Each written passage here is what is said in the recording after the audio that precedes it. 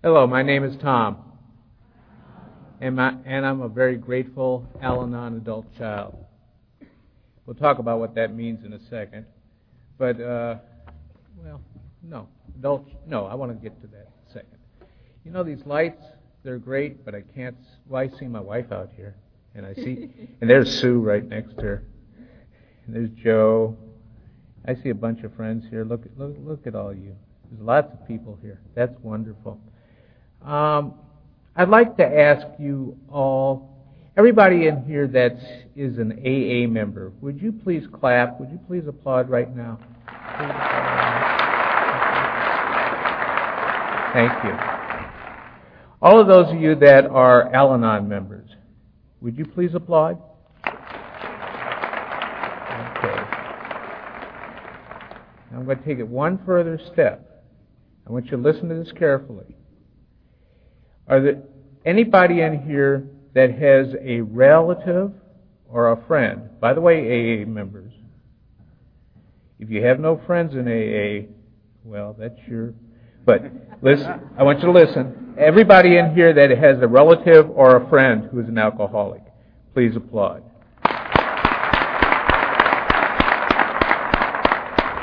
Okay. You heard the third tradition of Al-Anon. The only requirement for membership is that there be a problem of alcoholism in a relative or a friend. So all you people in AA, this is your official induction day into Al-Anon.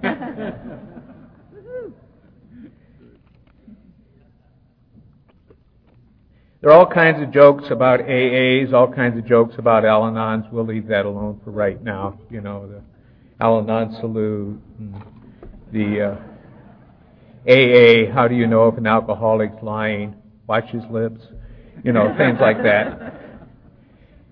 Notice I didn't say AA member, I said alcoholic. Okay. By the way, that shouldn't be the Al-Anon salute. That should be the person that should be in Al-Anon, the one that hasn't gotten to Al-Anon yet.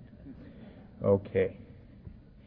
Now, in the big book of Alcoholics Anonymous, it says, our stories disclose in a general way what we used to be like, what happened, and what we are like now. I was talking with Mel, a long-standing member of AA, before this meeting, and he was reminding me that it doesn't say what it was like, it's what we are like. And if you ever heard Babs Black, she used to say, our stories disclose what he was like, or in my case, what my parents were like. But no, I'm Tom, and I'm very grateful Al-Anon adult child. And what that means is, what are my credentials for being here? I'm moving this away from me, but I don't want to break down the sound either. What that means, my credentials for being here is my mom was an alcoholic, my dad was an alcoholic. My mom, good Irish Catholic gal, with 4 brothers and 2 sisters, a bunch of which are alcoholics, or were. It's a different generation. Most of them have passed away. My dad was an only child, but we know his dad was an alcoholic. And it goes back and goes back and goes back. Alcoholism, the gift that keeps on giving. And it passes down from generation to generation. But when I was growing up,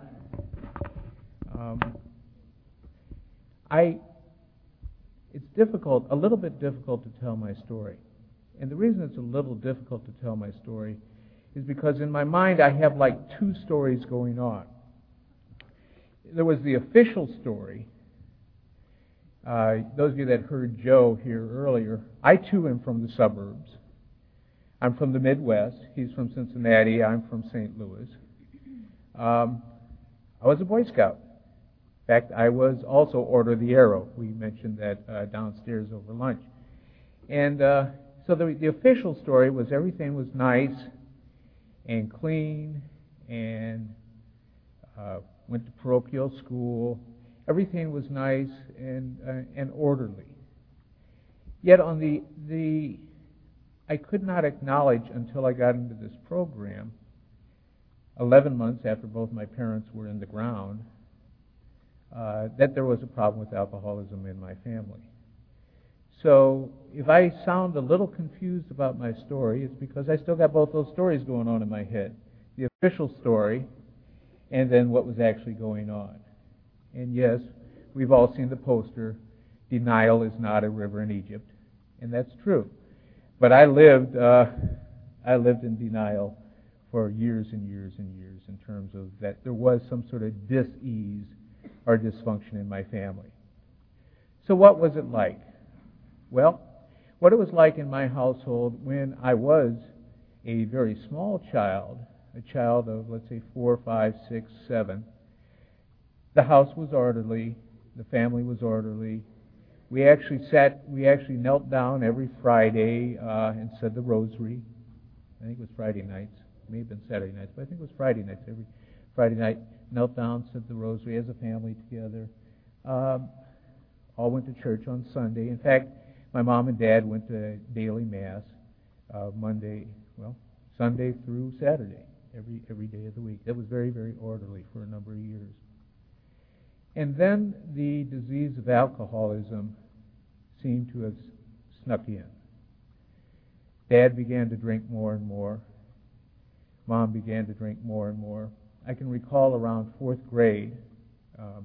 One more thing. I got to tell you a couple things about my folks. My mom was an excellent seamstress. When she was a little girl, they grew up during the Depression. Her mom used to sell pies door to door, take a cart down the street and sell pies. Her dad worked, I think, WPA. So they had a picture, of course, of St. Franklin Roosevelt on the wall at home when she was a child. That got them through the Depression. But my mom became an excellent seamstress. She had somehow or another made an inner vow that she was never going to bake in her life, because that's what her mom had to do for them to survive. So she decided that she was going to be a seamstress. And she was. She was an excellent seamstress. And she sewed my sister's dresses when we were little. She sewed the curtains in the house, everything, things like that. I remember around 4th grade, we used to have to wear uniforms in school. We had little blue shirts and dark blue navy pants. And I recall about that time having to staple my pockets shut because they were ripped. Because they were ripped. And that was ripped continuously. Well, little kids, they get the pens and the pencils, they rip them out. But prior to that time, I don't remember having to do any of my own sewing, so to speak. And thinking back on that, that was about the time that the neglect of alcoholism was really kicking in the household. That not saying that my mom was supposed to be doing those things, but those things that she used to do stopped being done. And my father used to do a lot of things too, drinking a lot. A couple stories that apply to me that I need to point out. See, I think one of the great side effects of alcoholism in the household is neglect. Neglect seeps into the household. Things begin to break down. We stopped the daily rosary, I think, around 3rd or 4th grade. Mom stopped going to daily mass. Dad did that his whole life, interestingly enough. I don't recall Dad ever being stopped from doing anything because of hangovers or anything like that. But Mom stopped going to daily mass around those times. Not that that was a bad thing. It's just a true thing. Lifestyle had changed. In terms of my own childhood,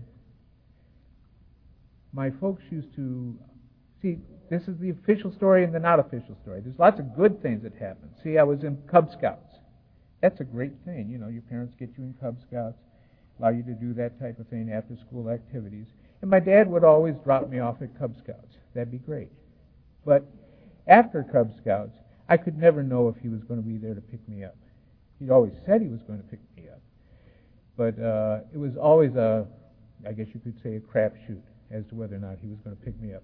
I can recall being 8 years old, maybe 8.5 years old, standing on a corner waiting for my dad to pick me up. And Cub Scouts started around 4 and supposed to end at 5. So I'm there at 5. I have a watch at the time, a little boy. It's 5:30 and 6 and 6:30 and at 7 And then you say, well, why didn't you leave? Why didn't you go get somebody to get you a ride or something like that? Well, see, there was another thing in my family. My dad was also a bit of a rageaholic. I don't know if that's connected to alcoholism, but it certainly was reality in my home.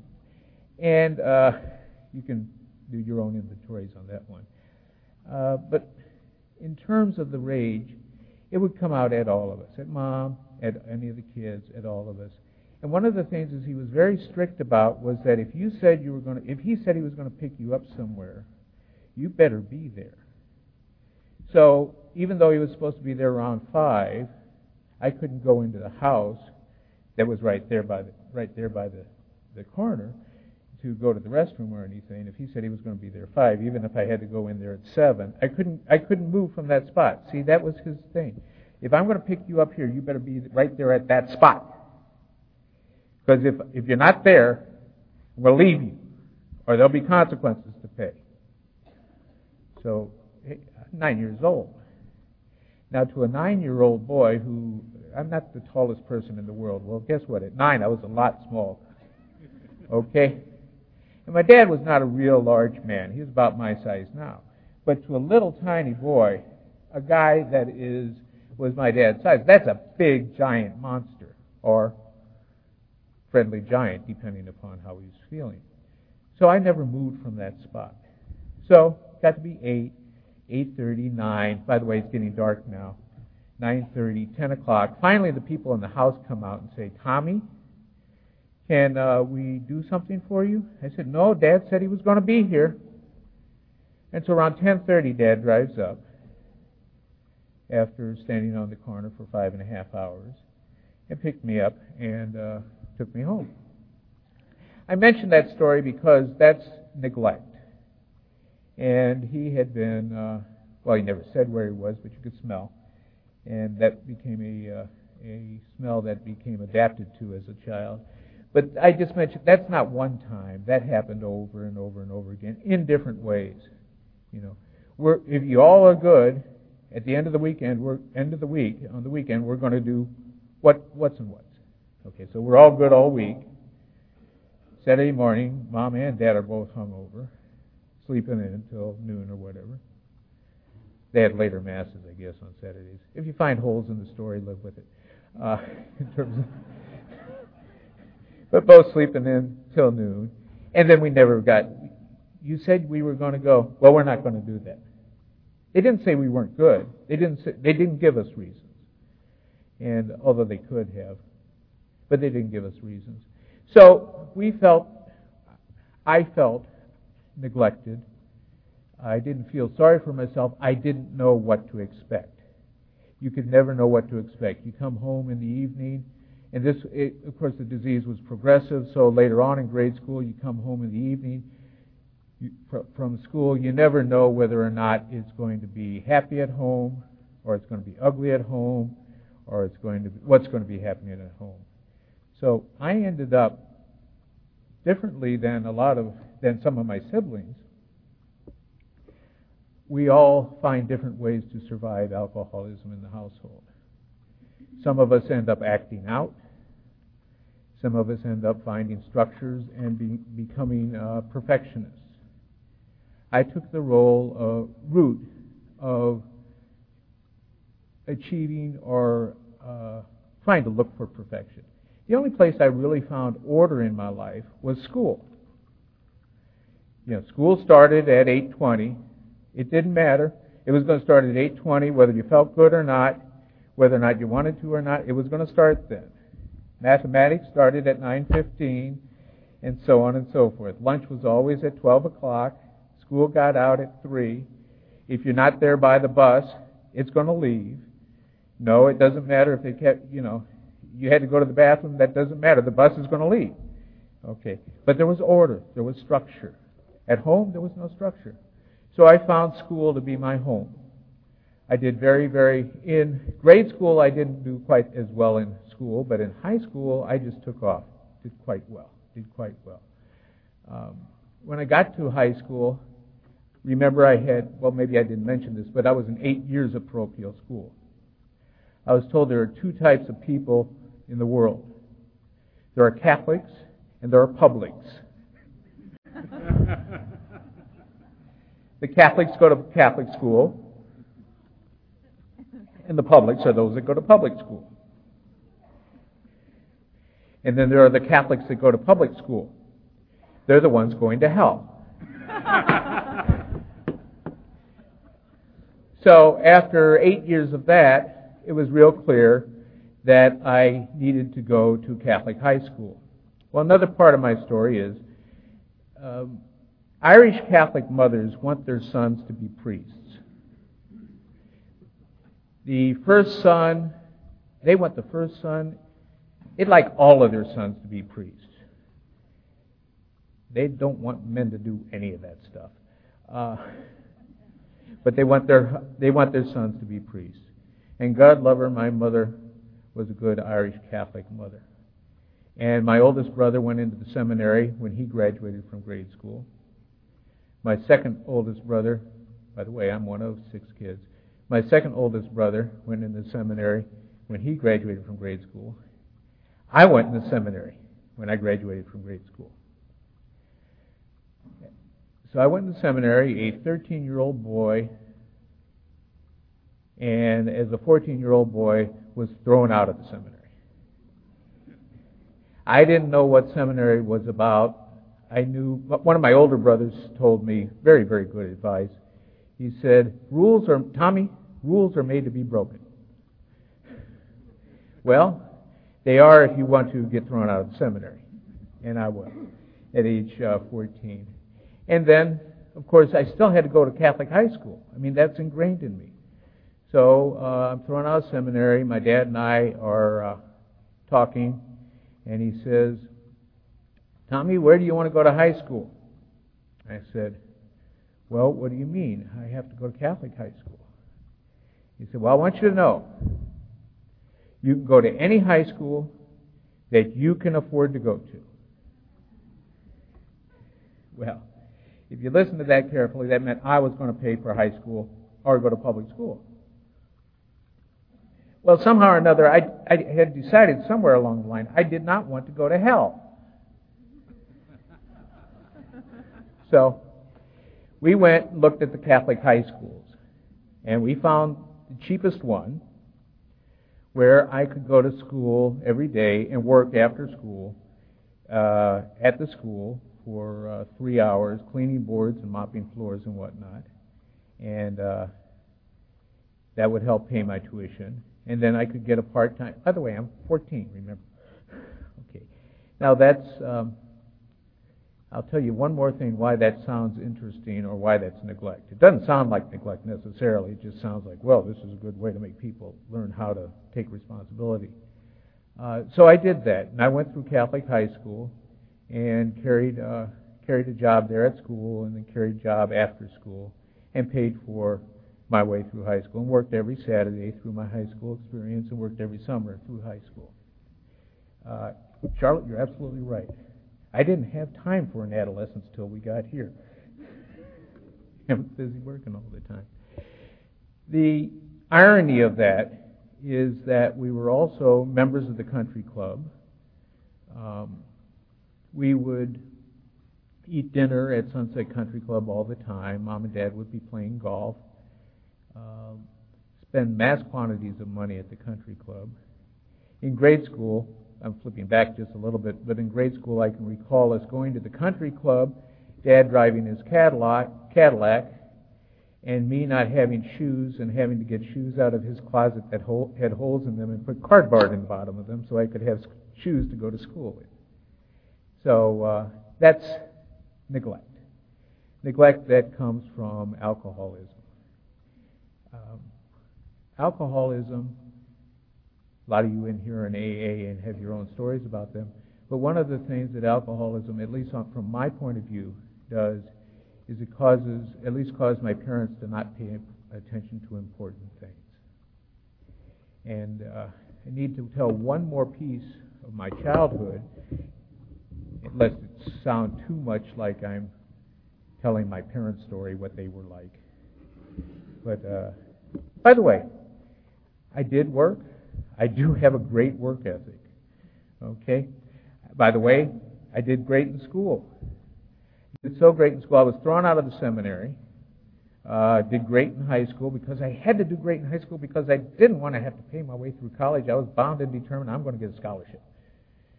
Got a scholarship to college, but it wasn't enough. So I had to work 40 hours a week, full-time job while I'm going to college, first year. But there was still that thing in the back of my mind that I needed to do something with regard to God. Irish Catholic mother, I guess. So I joined a religious order. Fast forward 22 years later, a couple of years in the program, I leave the religious order. I'll go back to that in a minute. But so I was a monk as well. For those of you that, one of the things I like about Al-Anon is when we introduce ourselves at meetings, we say, "Hi, I'm blank. I'm Tom," or "Hi, I'm Charlotte," or "Hi, I'm Joe," or "Hi, I'm Sue," or "Hi, I'm Cindy." And that's all we say. We don't say, "Hi, I'm Brother Tom," because by the time I got to my first Al-Anon meeting, my identity was Brother Tom. I had no identity separate from that. So Al-Anon helped me get an identity back just by forcing me to introduce myself by first name only. And so there were no other expectations around me. One other thing that happened in that neglectful household, or one other issue in that neglectful household, that I do have to address before I go on and talk about the important part of what I'm supposed to talk about, and that's my recovery. And that has to do with sexual abuse. I am not only a member of Al-Anon, I'm also a survivor of sexual abuse.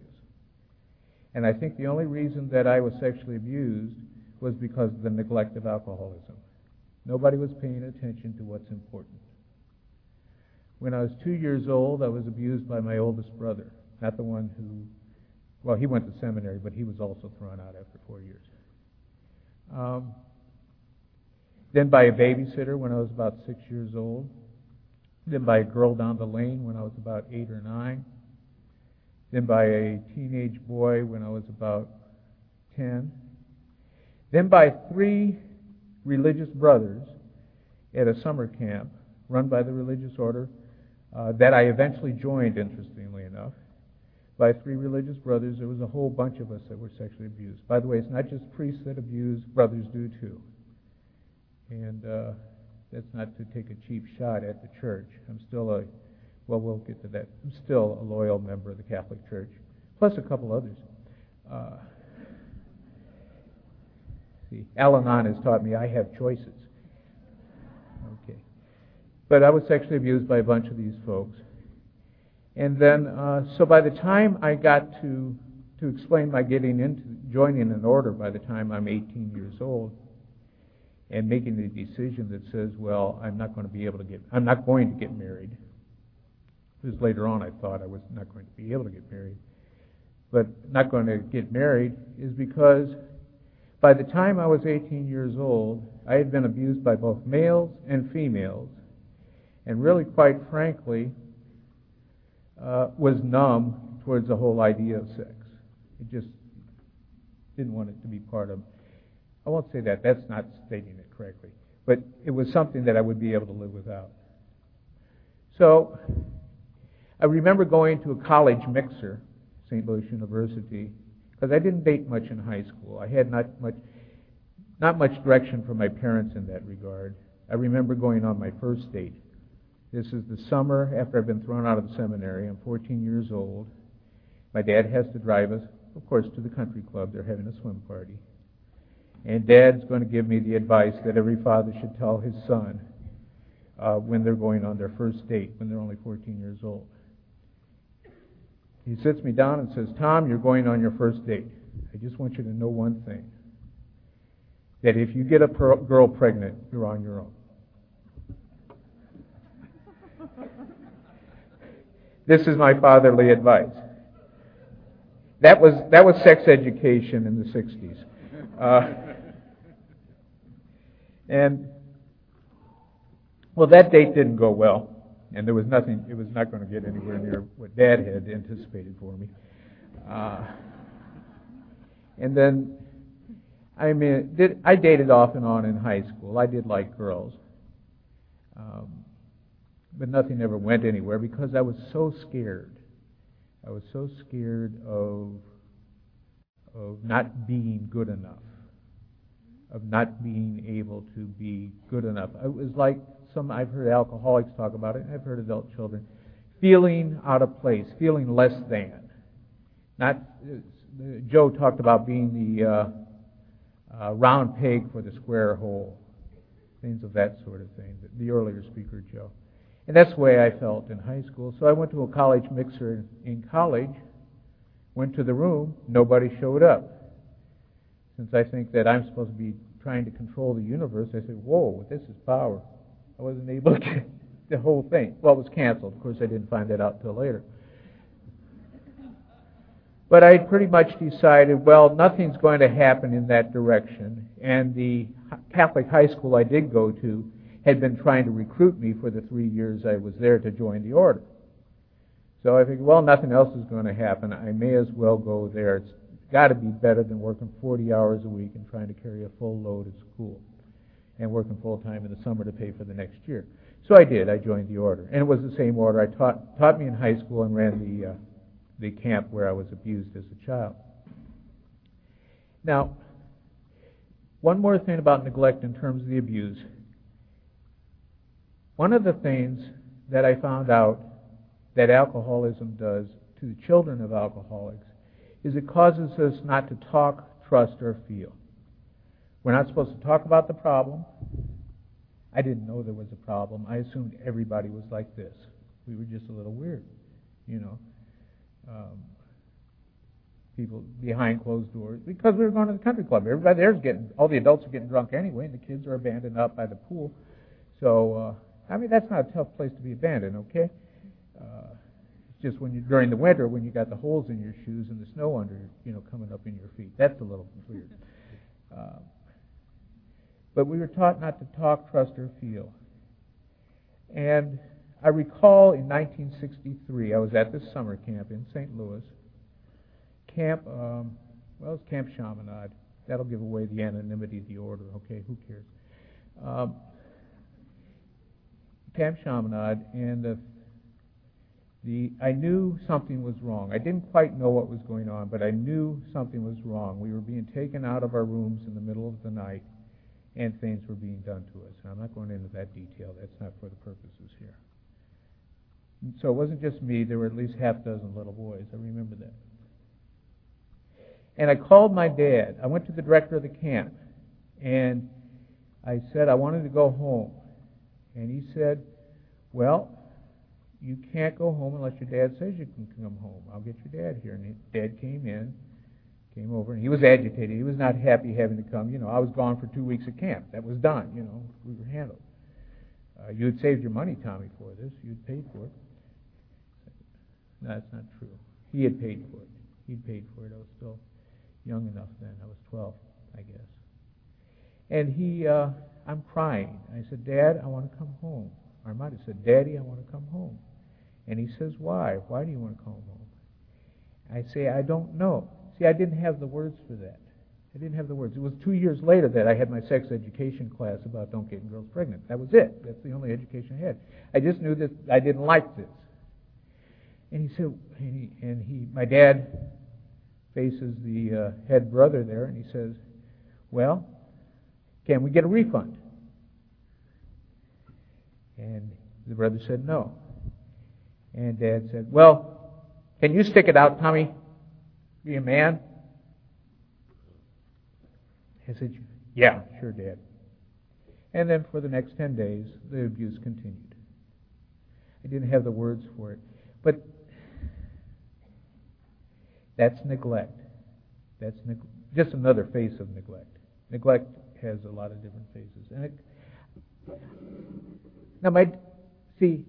I've heard many people say, my parents, they did the best they could. And that's true. My dad, his dad went out for a pack of cigarettes when he was 6 years old, okay? Didn't come back. Came back when he was 21. Came home, got drunk, beat up his mom. My dad beat up his dad. Hadn't seen him since, okay? So that was the parenting my dad got in terms of his father. His mom was nuts. She managed to stay in and out of hospitals and raise him. Dad had to go to work at age 12, so I guess he saw it as no big deal for me to go to work at age 12. So Dad did the best he could. It wasn't very good. Okay, that's the second part of that line. My parents did the best they could. It wasn't very good, but they did do the best they could. I have to say that now because when I got into Al-Anon, that's why I had two sets of stories in my head. There was the official set of stories where everything was nice. Catholic, suburban family, went to high school, went to college, got a degree, doing all kinds of good things, joining an order, doing good things in the order, went to graduate school, got a degree there, doing good things as a teacher. That's the official story. The unofficial story was all this other gunk I've been telling you, which is not very, very nice type of stuff. But see, I was in such denial because there's something about being raised in an alcoholic household, at least for me, that imbued this sense of loyalty. See, my parents, they did the best they could. They were good people. They were good Catholics. They were good this, good that. My dad always provided for us well. All of those things are true. But all of them are also falsehoods. Because what they were walls I kept in front of me from having to face what was the real story. Having gone through the admission of all those things. What is that book title? Non-conference approved, I'm sorry. Feel the fear but do it anyway. Well, that's what I had to do with the program. The program taught me to feel the feelings and keep putting one foot in front of the other.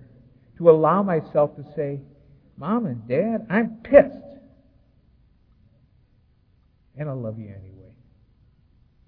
I can only say that to them in their graves because they were dead 11 months before I walked into my first meeting.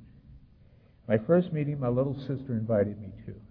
She had been in the program for 5 years already. Some of you in this room have met Mary Frances. She's a wonderful person. But I've heard her tell her story, and it just, see, the alcoholism being a progressive disease, she's my younger sister. It had gone down further from there.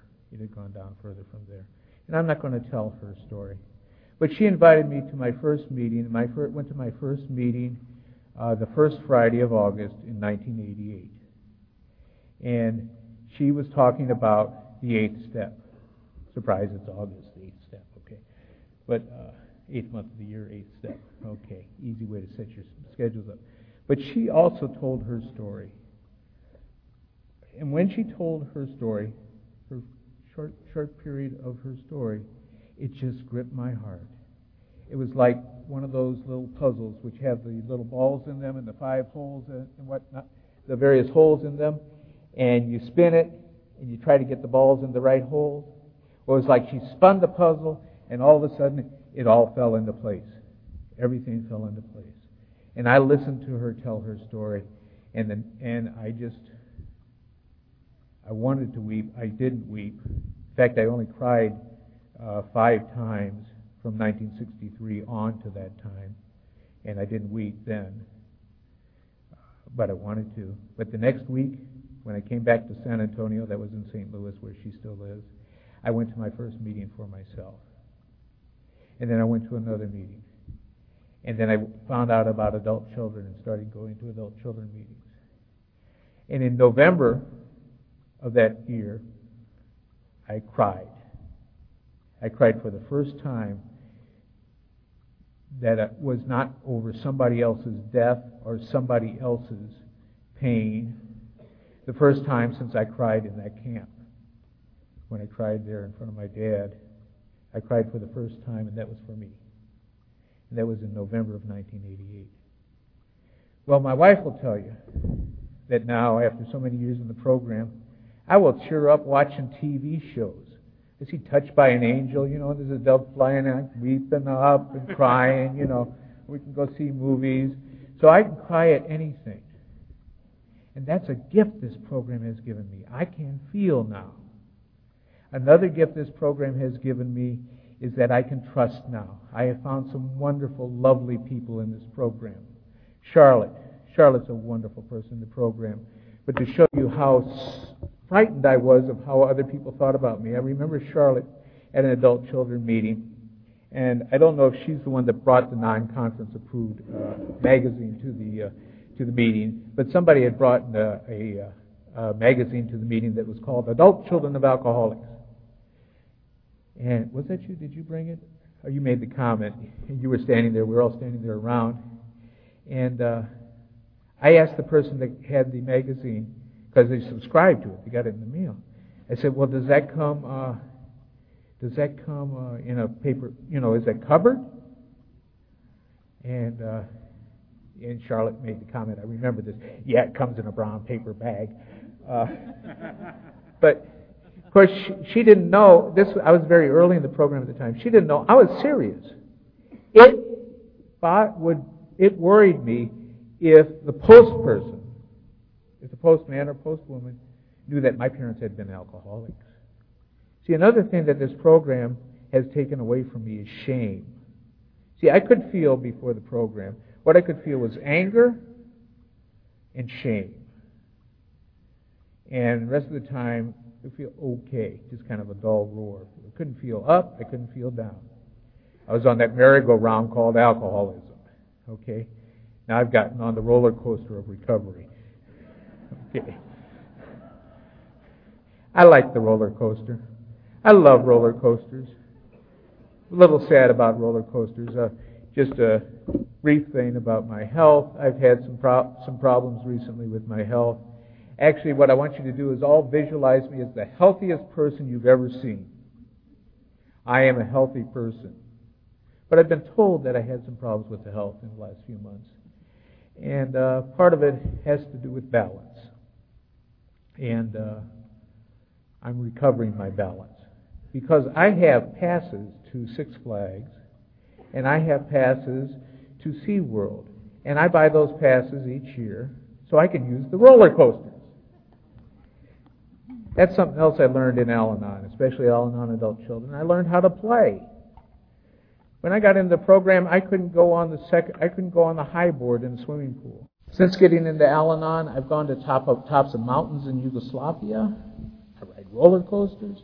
It's given me back my life.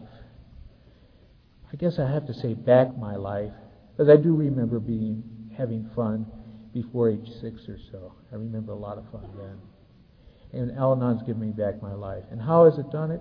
It's done it through the tools of the program. The tools of the program. First of all, I had to admit, first thing I did was I admitted my parents were alcoholics. But the second thing is I truly took the first step. I admitted that I was powerless over their alcoholism. And it had made my life unmanageable. And getting into the program kind of helped me open my eyes to see where my life was unmanageable. When I got into the program, I was drinking. I was drinking in a way that wasn't good. In fact, I was drinking quite a bit, and I went on what was billed as an adult children, Al-Anon adult children, Al-Anon AA retreat out in Hunt, Texas, on a weekend. There was me and 11 AA members. But they talked about, there's this old grizzled guy. Yes, all these guys are talking the talk. Why don't they walk the walk? But at that weekend retreat, they had an open AA meeting on Sunday. And at the beginning of the meeting, they said, does anybody have a desire to stop drinking? Well, I said, yeah, I do. Well, I didn't say it. He said, we'll give you a chip. Well, never one to pass up free prizes.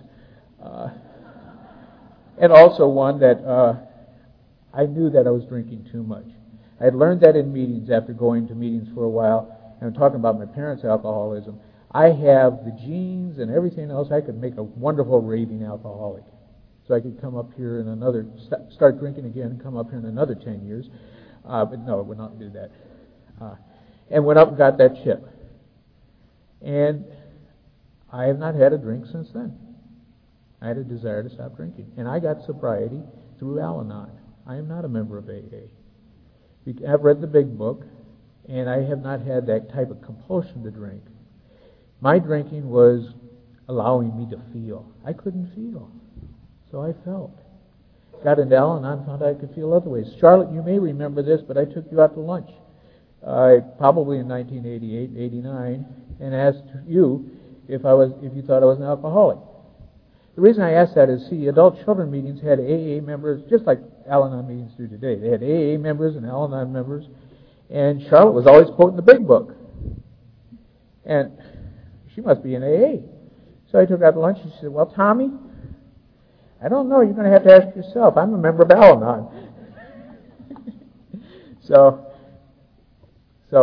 that conversation didn't lead to one thing or another, but it did lead to further confirmation that I was along the right path. Okay, and so working the steps, took the second step, third step, fourth step, fifth step, sixth, did all 12 steps. Had a wonderful sponsor. Okay, and all of the different things I've been telling you about the real story. That's what I discovered when I took the steps. I discovered the real story. I can stand up here with no shame and tell you that I was sexually abused. That doesn't tell you anything about me. It tells you about the people that were around me. It has nothing to do with me. I can tell you that. But when I first got in the program and I discovered I had been sexually abused, I started analyzing and remembering stuff. I remember going to a bookstore and the self-help section and picking up these sexual abuse books and didn't want anybody to see that I was even in that section because they might think, well, gee. So, well, I'm a teacher too, so I could kind of, I'm getting this for my class, to teach about it, stuff like that. So, but I worked through the steps, and as I became less and less robo-monk, remember RoboCop? I used to think of myself as robo-monk. As a monk, I had my exoskeleton. You can't touch me, and I am powerful. Well, as that exoskeleton began to become disassembled and dissolved, I began to find out I did have choices. I found out that I have a God that loves me unconditionally. Now remember, I'm a monk when I got into the program. This is the kid that didn't want to go to public school because he thought he was going to hell. Well, remember, maybe you don't remember because you don't know this, some of you aren't Catholic, but brothers take what are called perpetual vows. Perpetual means forever. Not as long as you want, but forever. If you break those vows, guess where you go? You go to hell. Okay. So I didn't want to go to hell still. But Al-Anon helped me find out that God loved me unconditionally. And if I have a God that loves me unconditionally, I take that, and then I take this other principle I learned in Al-Anon, that I have choices, and I put those two together. Well, in the spring of 1991, I'm sitting overlooking Lake Tahoe on a golf course. Bob, you should appreciate that. There's this beautiful Bob Jorgensen, beautiful golf course up there by Lake Tahoe. And I'm sitting there, I don't know what hole it was, but overlooking the lake. And I'm talking to God. I learned how to do that genuinely in Al-Anon. And I'm talking to God, and I said, God, do you want me to continue being a brother? Or should I stay, or should I leave? And it came to me in my heart. God told me it was up to me. It was up to me. And I stood up, was sitting down, I stood up, and I said, well, if it's all the same to you, I'm out of here. And so I left the religious order after 22 years of vowed life. And some other thawing had been taking place while I was in Al-Anon. I began to feel.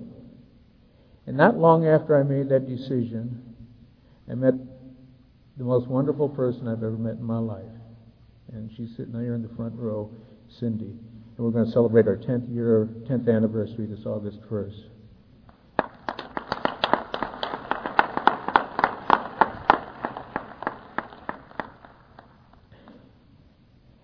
I had made my decision to leave the order, but I hadn't left the order yet. That takes a process, okay? You got to write the Pope and all kinds of things. I'm not joking. I did have to write the Pope. So, but Cindy and I had met each other in program, and I had invited, because I'm still in the order, I'm still living in the brother's house. We're not dating. We're still kind of learning if we are interested in each other. So I invite her to dinner at my house. Well, my house happens to be the monastery.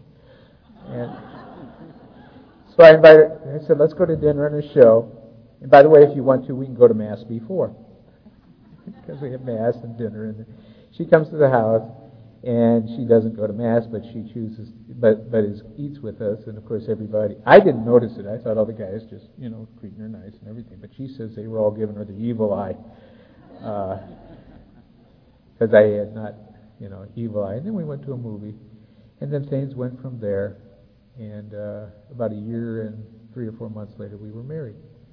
That was a real big, important step for me. Because before I got in program, I think I hit my bottom.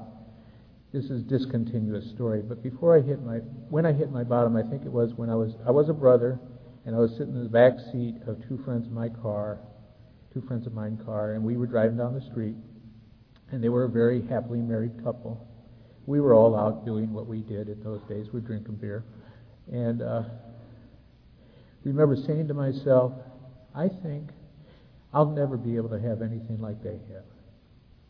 I'll never be able to be happy like that. They're so married and in love. I don't think I'll ever be able to do that. Maybe I ought to kill myself. Well, I didn't kill myself, because remember my big thing, I don't want to go to hell. And that's what happens if you kill yourself. See, I'm not saying these things are true. I'm saying these are things I learned.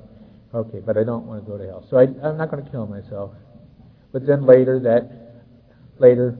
year later, my sister invites me to a meeting, go to a meeting, and the rest is history. In terms of bringing it up to today, there are a couple of things I wanted to read to you or mention to you from the big book, and also from our Al-Anon, Courage to Change. How am I on time? Doing fine? Okay. I have a sponsor now, a new sponsor. I got a sponsor when I was first got into the program. Program suggests it's not a good idea to have members of the opposite sex as your sponsor. And I don't know if it's alcoholism, Al-Anonism, whatever, but of course I chose to have a female sponsor at the time. And so here's this monk and this pregnant woman. She's hearing my fifth step, and so on and so forth. But she was a wonderful sponsor. And then over the years, she moved out of town, and then I had another sponsor. And then I did something for a while with another member of Al-Anon. We tried to co-sponsor each other. Maybe that works for some of you, but it sure didn't work for us. We could never quite figure out who's the sponsor and who's the sponsee. And so we're still friends. We were good friends at the time, but we couldn't be sponsoring each other. So I've sought out another sponsor in the last year, and we're working through this. And he's an interesting, wonderful sponsor. And I think he goes back to that type of era, pre-Al-Anon conference-approved literature era. And he has a big book. And his big book is interesting. In the front of the book, it's like a genealogical statement. He has his name of his sponsor, and then that person's sponsor, and that person's sponsor, and that person's sponsor. It goes all the way back. And at the beginning of that list is Lois W. Every one of them. And what they've done is they've used, not the same big book, but each of them have done this underlining thing with each of them exactly the same. So I have the benefit, for those of you that are new to Al-Anon or don't know who Lois W. is, she's the she's one of the foundresses of Al-Anon. Bill used to hang around her. Bill W. used to hang around with her. She's the one that threw the shoe at Bill W. and said, "Damn your old meetings, I'm going to start my own." And here we are. And so we're going through the big book together. I don't necessarily suggest that with everybody, but it's been a wonderful process with me. And we're on the 4th step right now. And we're doing it just like it's not like was wonderful that hearing Joe in the earlier meeting saying, forget the columns. Because that's what my sponsor told me. Because I was on my computer and going to set up this matrix with all this, setting it all up. And he said, no, just write it in a narrative. Write your fears, write sex, and write your resentments. And what's been wonderful on this 4th step, and then I had to call him, I said, when I get to the resentments, they're not there. They're not there. The fear and the sex stuff, the resentments are gone. And he said, well, if you want to, you can put the history in, okay, but you don't have to write the resentments per se. That's what this program's done. I was a resentful little son of a gun when I got in this program. I had an Irish Catholic mother. They teach you how to hold grudges, okay? And I had several Irish Catholic aunts. I mean, they had degrees in grudge holding. And I held grudges. But I've let go of most of those. And so, with this new sponsor, we're going through the steps, and I'm at the 4th step, and he asked me to read a couple of things there. And he had, because of things that have been going on in my life. One of the things is he asked me to read about acceptance. And I want to read this. This is from the Big Book. It says, and acceptance is the answer to all my problems today. When I am disturbed, it is because I find some person, place, or situation, some fact in my life unacceptable to me. And I can find no serenity until I accept that person, place, thing, or situation as being exactly the way it's supposed to be at this moment. Nothing, absolutely nothing happens in God's world by mistake. Unless I could accept my alcoholism, or for me, the circumstances of my life, I could not stay sober. Unless I accept life completely on life's terms, I cannot be happy. I need to concentrate not so much on what needs to be changed in me and in my attitudes. I need to concentrate not so much on what needs to be changed in me, but in my attitudes. I don't believe that God set me up to get sexually abused. I don't believe God put me on that street corner at 8, 9, 10 o'clock at night. I don't believe that God works that way. I believe God loves me unconditionally. But nothing happens in God's world by mistake. I wouldn't be standing here now if those things hadn't happened. I wouldn't be standing here now if all of the good things, no, let's say not so good things, bad things, if all of the things in my life had led me here. Now, last summer, I spoke at Club 12. They have this wonderful meeting the 3rd Sunday of every month at 11 o'clock where they have an Al-Anon speaker and an AA speaker in the big room there. And I was invited to be one of those speakers. And I gave the Reader's Digest version of my story. Some of you were there. I don't know if anything I've said today relates to what I said that day. Because my prayer today has been that I say what I need to say for me and that you hear what you need to hear. But on that, I spoke that day, and then early August, I experienced a stroke. I experienced a stroke in the back of my head, cerebellum stroke. Gets rid of your balance. Also, the reason most of you don't run into people with cerebellar strokes is most people with them don't survive. I am here because God saw that I survived. I am here because I was able to ask for help at that time. When I got into the program, when my parents died, and I was in the order, I got my own plane tickets to get to the funeral and drove myself to the airport. I wouldn't ask anybody for help for anything. I even ask for directions when I'm driving now. So I had, by the way, notice, Henry, I said I experienced. I didn't have that stroke. I don't want to have that. I experienced it. It's another experience. Okay. When you want to, that's my way of approaching things. I didn't have it. Okay. Last few months have also been kind of tentative. Oh, but point of that story. I get back from the hospital, and I get a phone call from Charles W. Says, Tom, would you like to speak at SA and AA? I said, well, I have to get back to you. I have to talk to my sponsor. Now, my sponsor knew what I'd been through physically. And I said, you think I should speak? He said, they've asked me to speak. He said, what an honor, go! And so I came. And so I put it on the calendar. Other things have happened between then and now that have led me to think of life in this way. And you've heard this phrase before, but I take a little bit of a different take on it. Some people see the glass as half empty. Others see it as half full. I'm just so happy to have a glass. Thank you, God. You gave me a glass. Thank you, Al-Anon. You taught me how to fill it. Thank you.